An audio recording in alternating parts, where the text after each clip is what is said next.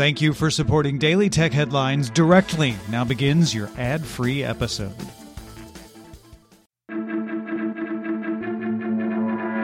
These are the Daily Tech Headlines for Thursday, September 12th, 2019. I'm Rich Straffolino.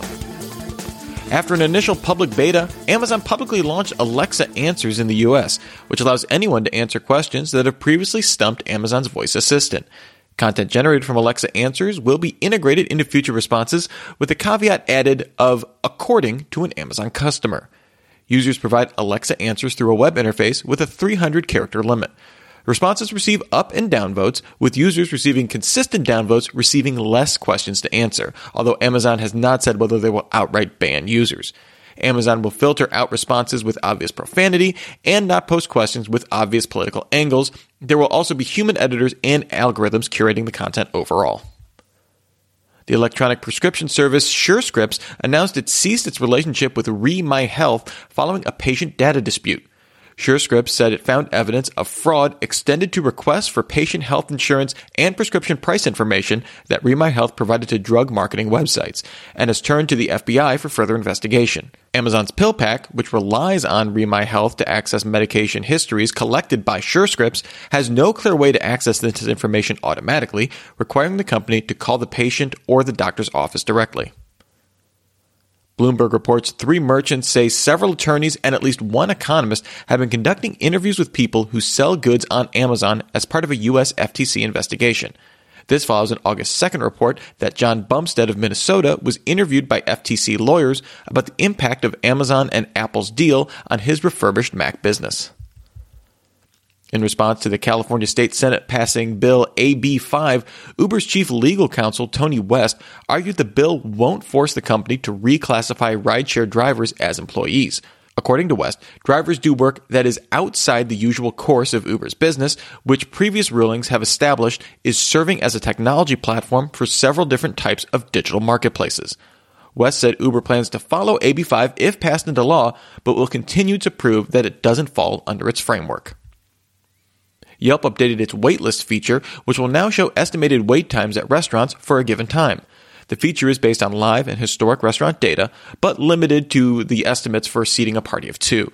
The company also launched the Notify Me feature, which will allow you to set a desired seating time at a restaurant and then receive a notification when to join the wait queue. Yelp also launched a new service for restaurants called Yelp Connect. This allows restaurants to post updates about changes to the menu, specials, and events, and that are shown on the Yelp homepage, restaurant page, and in weekly emails. Consumers who bookmark a restaurant, join a waitlist, or place a reservation will also see these updates.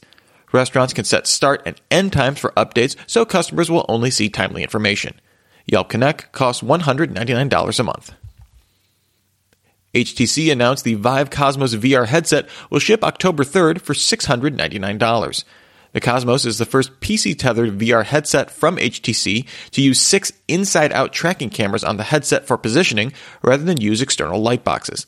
The headset offers a combined 2880 by 1700 resolution on a pair of LCD panels with a 90 Hz refresh rate and a 110 field of view. It also comes with an updated set of hand-tracking controllers. Developer Steve Trottensmith posted a screenshot of a README file from the iOS 13 Gold Master that describes how employees can run stereo AR apps on an iPhone when you don't have access to Apple's headset. It refers to codename Garda, which has been reported in leaks to 9to5Mac and Mac Rumors. Garda seems to be the codename for a stereoscopic AR headset. iOS 13 code also has a game controller framework gamepad profile for a device meant to be used while using stereo AR apps. The controller profile has a clicky trackpad, a trigger button, and a system or perhaps a home button.